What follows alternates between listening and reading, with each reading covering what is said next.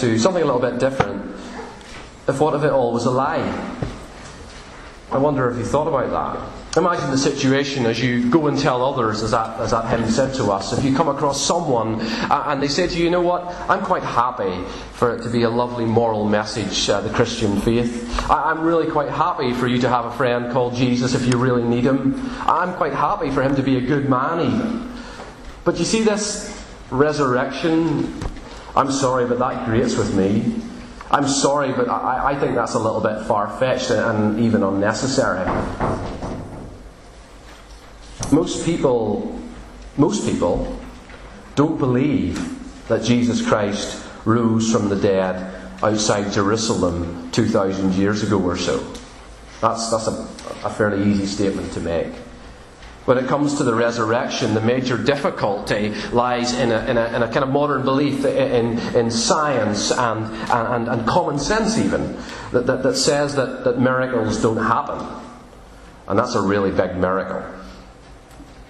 But that's not a fair way to look at an event, is it? Like this. That's biased, I want to tell you. What you have to do is you have to investigate the evidence. You approach the death and resurrection of Jesus like you might approach any other historical event that happened. You do it with an honest, fair and open mind. There was a big court case in Belfast this week. Some of the details we're not going to discuss, but you'll have heard about it. And the judge kept reminding the jury that they needed to wait for all the evidence before they made their mind up. And he also reminded them that they needed to avoid preconceived ideas and biases. And we're going to use those two principles tonight to see what we think about the evidence for the resurrection. We need to look at a result that fits all the evidence, not just some of it, and we need to not come at the solution with any preconceived notions or biases, such as there's no such thing as miracles. That's a bias, that's a preconceived notion. Let's see what the Bible says claims to have happened. Now, this is going to take a few moments as we go through the timeline of the events, but it's a good thing to do. In fact, I have some copies of this if some of you are interested. It might be a little bit small, so I'll help you through this. Friday the 30th of March. I put it in this year's dates to help you. It might not have been 30 AD, but it was approximately then. And we have the arrest, trial, death and burial of Jesus. At approximately 1 a.m. in the morning, we have a confrontation in the Garden of Gethsemane, and Jesus is arrested. By 1:30 or so, he's on his first trial with Annas, the former Jewish high priest of 16 years, and Jesus is first of all inflicted with physical abuse. By trial 2, shortly afterwards, we have the current Jewish high priest Caiaphas and the Sanhedrin court, and again Jesus is beaten and bloodied by some more abuse. By 3 a.m. he's imprisoned in Caiaphas' palace, and he stays there for a while. Then by 5 o'clock approximately, there's the third trial, where the Jewish elders this time, including the high priest, the scribes and the whole Sanhedrin, they decide that their best play is to ask the Romans to kill Jesus. By 6 a.m. the fourth trial occurs, and there he's again before Pilate, or Jesus is before Pilate, who declares, as we saw in John 18 this week even, I find no guilt in this man. By 7 o'clock approximately, he has a fifth trial, hearing this time before Herod Antipas. He's the son of Herod the Great. He's got the jurisdiction over Galilee. And Jesus refuses to answer any questions, so he's quickly returned to Pilate. And by 7:30 or so, we've got the sixth trial. These are all approximate times, you know that. But we're making an estimate here as to what exactly time frame-wise would have happened. Trial 6. Pilate repeatedly tries to get Jesus released, and the Jewish leaders continue to object. Pilate has him flogged and beaten beyond recognition to try and satisfy them, but they won't have it. They demand that he be crucified.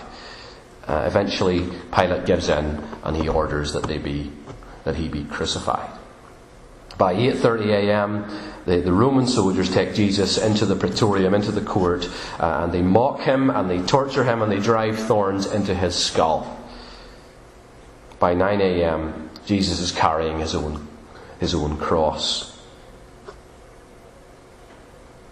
then the actual crucifixion occurs. The first 3 hours of his crucifixion, between 9 a.m. and 12 noon on the Friday, Jesus is nailed to a cross and between 2 criminals. We have his first saying, and he says, Father, forgive them, for they do not know what they're doing. His clothes are divided among Roman soldiers. Then Pilate puts this sign up in 3 different languages that says, King of the Jews.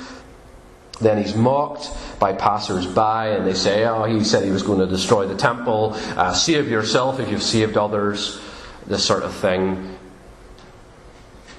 Later, even the 2 thieves beside him, they mock him. But later, one of the robbers beside him says to Jesus, today, remember me when you come into your kingdom. And Jesus utters his second saying, which is, today I say you will be with me in paradise.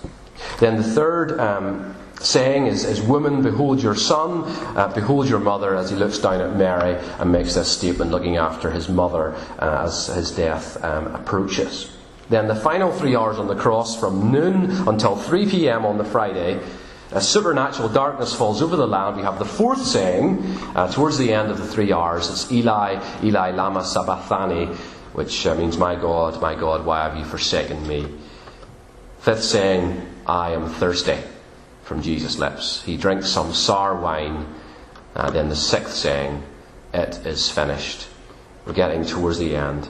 And the seventh saying, Father, into your hands I commit my spirit. And that's it. Jesus gives up the spirit and he dies. By 3 p.m. Jesus is dead. There are some reactions to his death. There's an earthquake physically in the region. There's a personal reaction from the centurion. He says, truly this was the Son of God.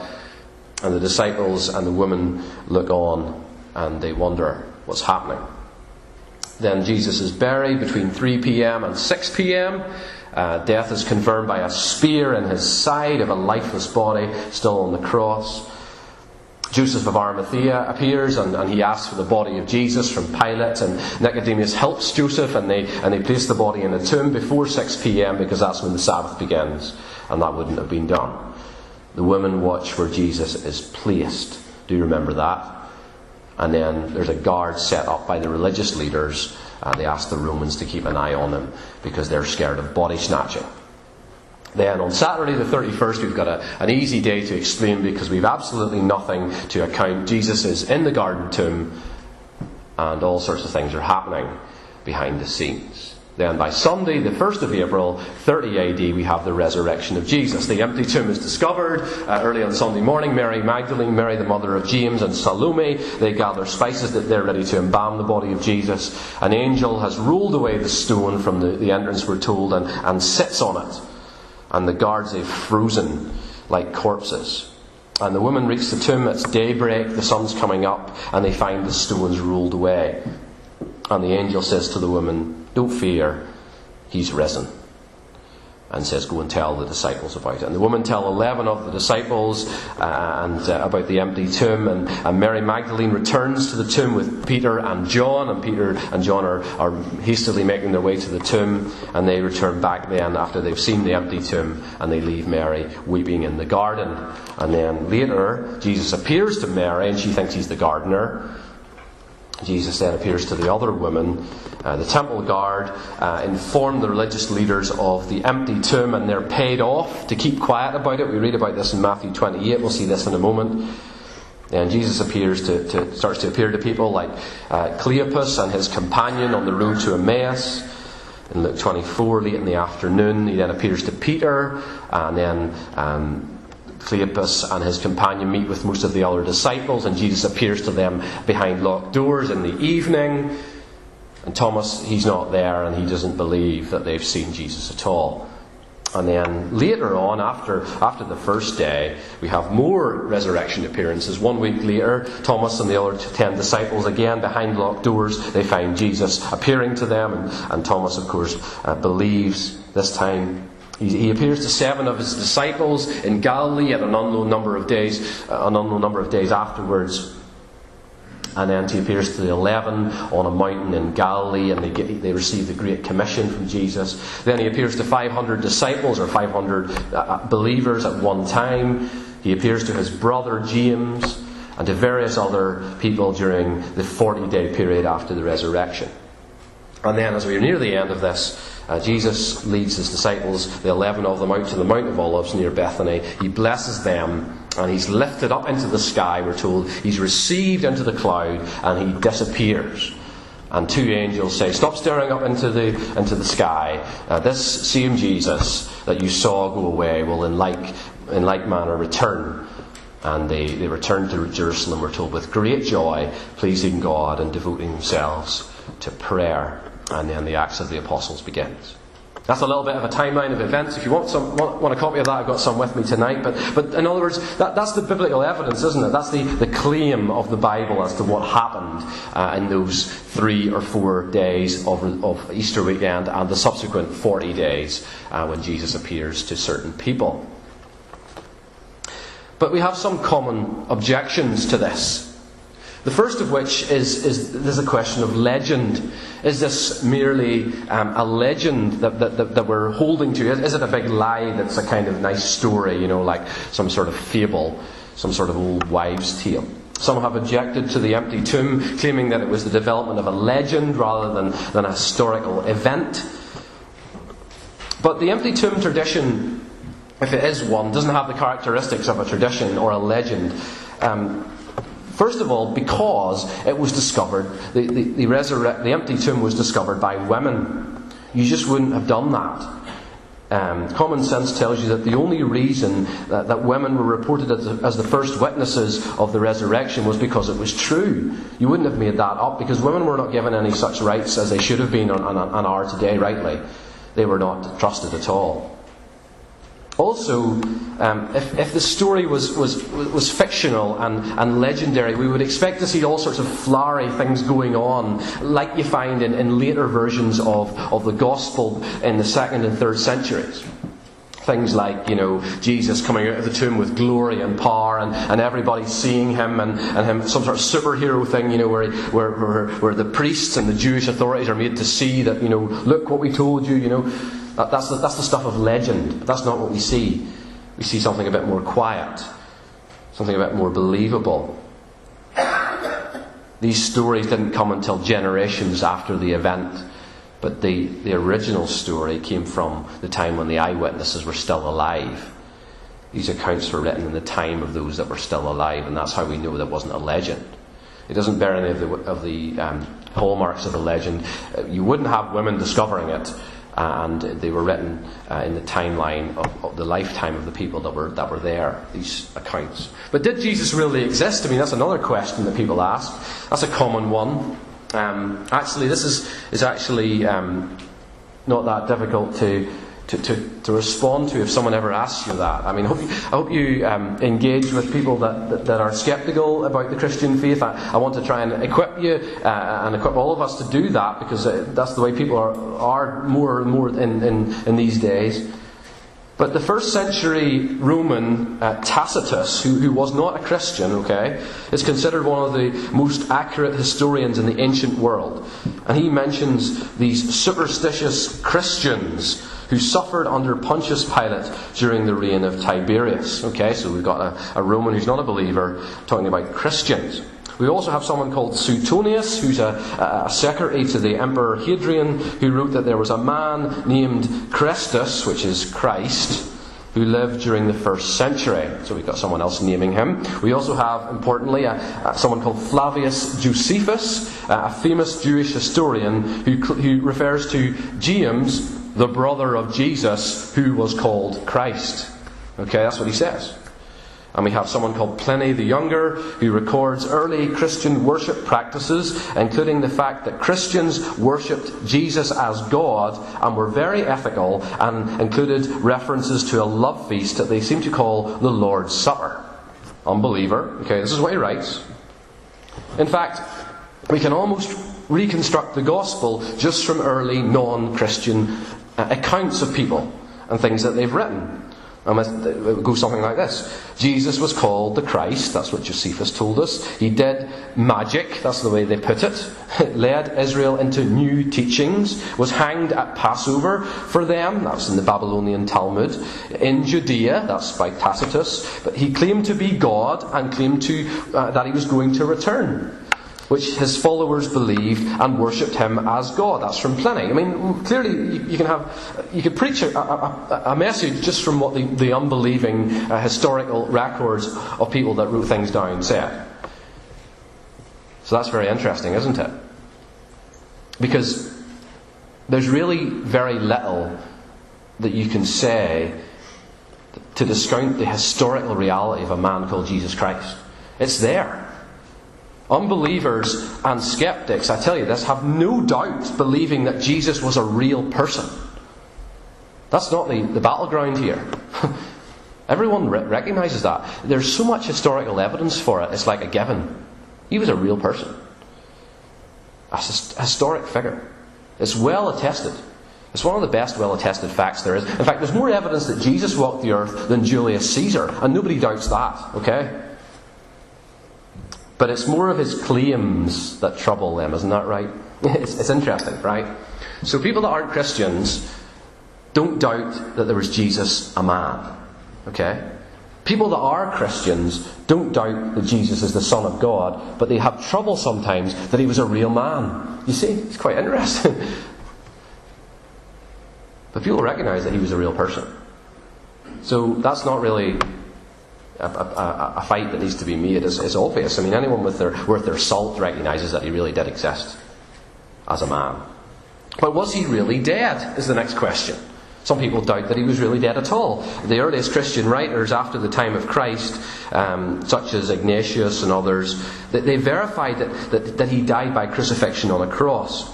Even atheists, such as German scholar Gerd Ludman, writes this: "The fact of the death of Jesus as a consequence of crucifixion is indisputable." This is an atheist, right? "Despite hypotheses of pseudo-death or deception which are sometimes put forward." Liberal scholar Marcus Borg, he says the same. "The most certain fact about the historical Jesus is his execution as a political rebel." In other words, even the atheists are sure that he died, that he was dead. But did he just pass out? That's a possibility, isn't it? Whenever he's on the cross. Did he just pass out and then sort of come back again? We might call this the swoon theory. The swoon theory is the idea that Jesus didn't really die on the cross. According to this theory, he was nailed there and suffered shock and pain and loss of blood, but he didn't die, he just fainted, okay, from exhaustion. And he was thought to be dead because medical knowledge at the time, it wasn't all that. And they didn't really know if he was dead or not. And he was mistakenly buried alive and into the cold tomb. And while he's in the cold tomb, he sort of revives himself. And the disciples, obviously, they ignorantly believed that he was actually dead and couldn't believe that mere resuscitation had revived him. So clearly, it must have been a resurrection from the dead. That's the idea, okay? But that doesn't make any sense. That doesn't account for the evidence. Because let's think about this, right? So consider all that Jesus has been through. I've read it to you. We've got 6 trials, haven't we? We've got 3 with the Romans and 3 with the Jewish authorities. His body has been beaten. His body has been beaten to shreds by a Roman flagrum. He's so weak that he can't carry his own cross to the crucifixion site. He's got a crown of thorns on his scalp, okay? He's had spikes driven through his hands and feet. He's been bleeding for 6 hours. The Romans have thrust a spear into his side. He's encased in linen and wrapped up with spices, right? And that's a lot of spices by tradition. It's like 100 plus pounds of spices. And somehow he's breathed through all that. Somehow a large stone lodged against his tomb's entrance has been pushed aside. Somehow the Roman guard stationed outside has not noticed. I mean, see, according to this theory, right, an incredible thing happened.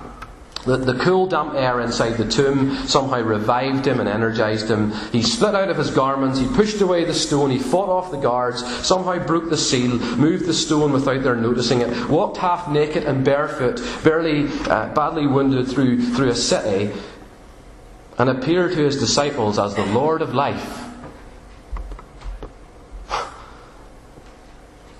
You get the picture? It's impossible that a being who has been half dead in the sepulchre creeps out weak and ill, wanting medical treatment, and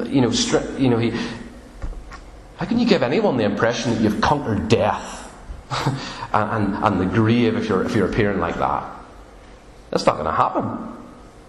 Something that lay at the very core of their future ministry, that he rose from the dead, and he's that's not valid. There's no way. But did they go to the wrong tomb? That's another option. That's a possibility. Did they go to the wrong tomb? So that suggests that the women who watch as he is buried do not know where the tomb is that he was at, that he was buried in. They mistakenly went to the wrong tomb, and after they arrive at the wrong tomb, they're convinced that Jesus was resurrected. I doubt that. These women had carefully noted where the body of Jesus was less than 72 hours before. This wasn't a public cemetery that you can lose track of which row he's in. This was a tomb on its own. Such a dearly beloved one laid to rest. They're not going to forget that too quickly. I mean, you have to say, if you believe in the wrong tomb theory, that not just did the women go to the wrong tomb, so did Peter, so did John, so did the Jews, so did the Jewish Sanhedrin, so did the Romans. In fact, you have to say that the angel appeared at the wrong tomb as well. That takes a lot of faith, I would argue. But was he even put in a tomb? I mean, maybe the dogs ate him. Is that a possibility? Recently, some scholars have suggested that. For example, he was either left on the cross and never buried, or he came down and wild beasts were allowed to put him in a shallow grave and destroy his body. But really, how could the Jewish authorities, who had tried so long to get rid of Jesus, let the location of his body escape them so easily? I mean, seriously. It meant a lot to them that he was dead. They're not going to just let that happen, are they? But then maybe he's still in the tomb. I mean, that's another possibility. If they got the wrong one, he might still be in there. Of course, that's fairly well discounted by what happens afterwards. After he's resurrected, Acts chapter 4. You remember Peter and John are preaching about the resurrection, and the Sanhedrin they're really having enough of it. And they're like, you need to stop proclaiming that Jesus was resurrected, they said to him. It's been very easy for them to put to bed this idea at that point by producing a body, wouldn't it? To produce it in a tomb or that tomb or any other tomb, I mean, it would have put an end to any of the preaching about the resurrection, but they couldn't do it. The simple fact is they could not. The centre for Christianity would not have been in Jerusalem, a 15-minute walk from a tomb containing his body. It's impossible. The tomb was empty. The seal mentioned in Matthew is clearly broken, and the Jews have actually paid the Romans to keep it quiet because they know the body's not there. Turn with me to Matthew chapter 28, verse 11. We were in Matthew 28 this morning. We stopped at verse 10. Let's keep reading. Matthew 28, verse 11.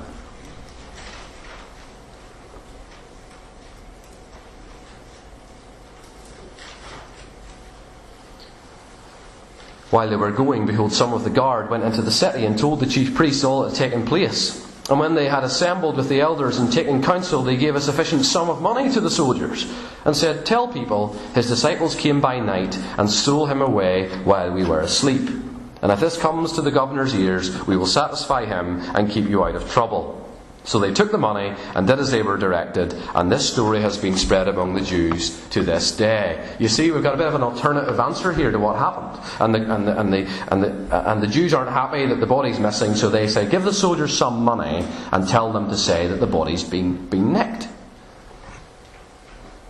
Justin Martyr, in his talk in AD 130, said that the Jerusalem authorities sent special representatives throughout the Mediterranean world to counteract the story with an explanation that his followers stole the body. In fact, that's what we have in Matthew 28. They sent them around the Mediterranean to tell them this is what happened, because they knew that was the only way that they could counteract the story. The body stolen means the tomb had to have been empty.